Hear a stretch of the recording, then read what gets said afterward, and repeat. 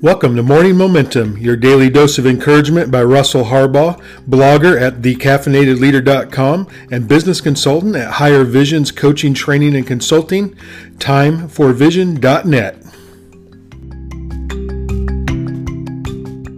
This morning we continue on our theme of discussing the top motivational theories or theories of motivation that kind of show up through the past 100 years in the evolution of motivational psychology, motivational science. And so yesterday we talked about incentive theory, and this morning I wanted to share another one. This is called drive theory.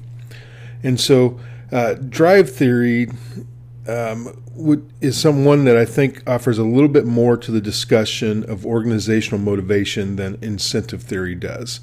Drive theory suggests that we do or don't do things in relation to the tension or feeling, I guess, the context of the situation is creating within us. So, for example, it's the tension within us driven by thirst that would make our desert friend that we talked about yesterday choose water over money, right?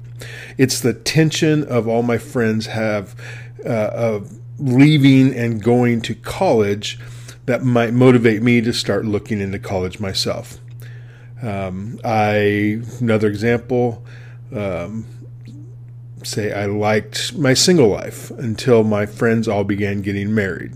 This then created a tension, according to this theory, that wasn't there before, and suddenly I am really aware of my singleness. So, example, at work, I may be totally content and even excited about the raise that I received until I accidentally discover one of my peers, one of my coworkers, received a bigger raise, right? So all of a sudden, there is this tension created that motivates me to either do one of two things. It either motivates me to step up and work hard and learn and grind and hustle so that I can get to a point where I get that size of a raise, or I can react to that tension negatively and get upset and mad and feel offended and start slacking on my work because, I've been taken advantage of or something. So the tension of drive theory might explain why when you read your syllabus at the beginning of a school year, you have no tension, right? So no real incentive to start on the end of the year project. But then with a few weeks left of school, a couple weeks, you are all of a sudden a workaholic, studying machine, studying through the night, avoiding all distractions.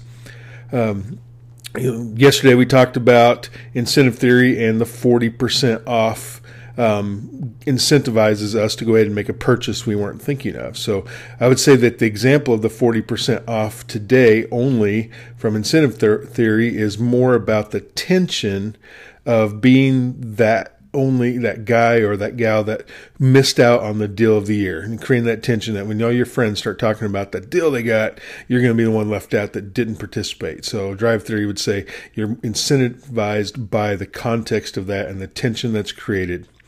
And that's more about the tension than the reward itself. I read once of a small boycott of a local Starbucks store because a barista had placed the order stickers over the logo on the cups when she served a group of college girls. And so what motivated this? Well, you look at it and you're like, well, I mean, the coffee tasted exactly the same. The environment was the same. Hanging out with their friends was exactly the same. So where was the tension? Well, the difference was that the motivation of going to Starbucks over a cheaper and closer coffee shop for them was about the Instagram photo op and the likes they were going to get from their pictures. And so the stickers covering up the logos on the cups hurt their pictures. And so this tension hit them that without the benefit of the pictures and the potential likes that they were really after, that they were really buying, they just spent $5 for coffee. And so with this tension created, they had to do something. And to get their social media value that they were really after, they were motivated to create a scene and boycott this store. And lo and behold, the boycott led to what? Instagram photos and lots of likes. All right. So what about when leading a team? So when leading a team, drive theory can be seen in action when I've seen this when peer pressure causes the staff to start stepping up because they're being called out not by the boss, but by their peers. The tension that wasn't there when that employee was slacking before now starts to build when he realizes that everyone else's work is better and bringing a spotlight to his lackadaisical or sloppy work. And so by getting the other employees to buy into your leadership and getting them to buy into your vision, instead of focusing on that one person that's a little bit slacking, if you can get the rest of the team to step up and buy in, you will increase the attention on the ones who do not buy in. And they will now either have to get better or go away. But they can no longer live in the tension and will have to do something. You will motivate action one way or the other. And so that's drive theory, a little bit different than incentive theory.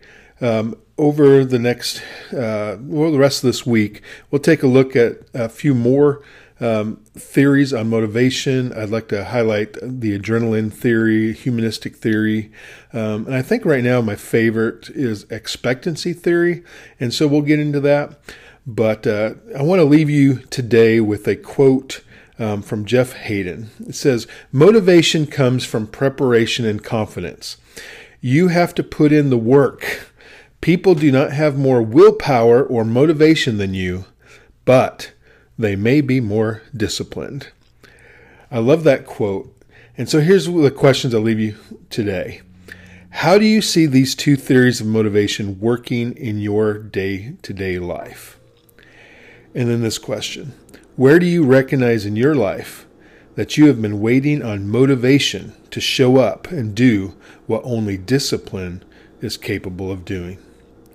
Anyway, this is Drive Theory. I hope it gave you something to think about. It sparks your imagination for the day, something to ponder, and maybe something that'll help you in your leadership and in your management of your teams and in your personal growth. We'll talk about another theory of motivation tomorrow. Until then, see you in the morning.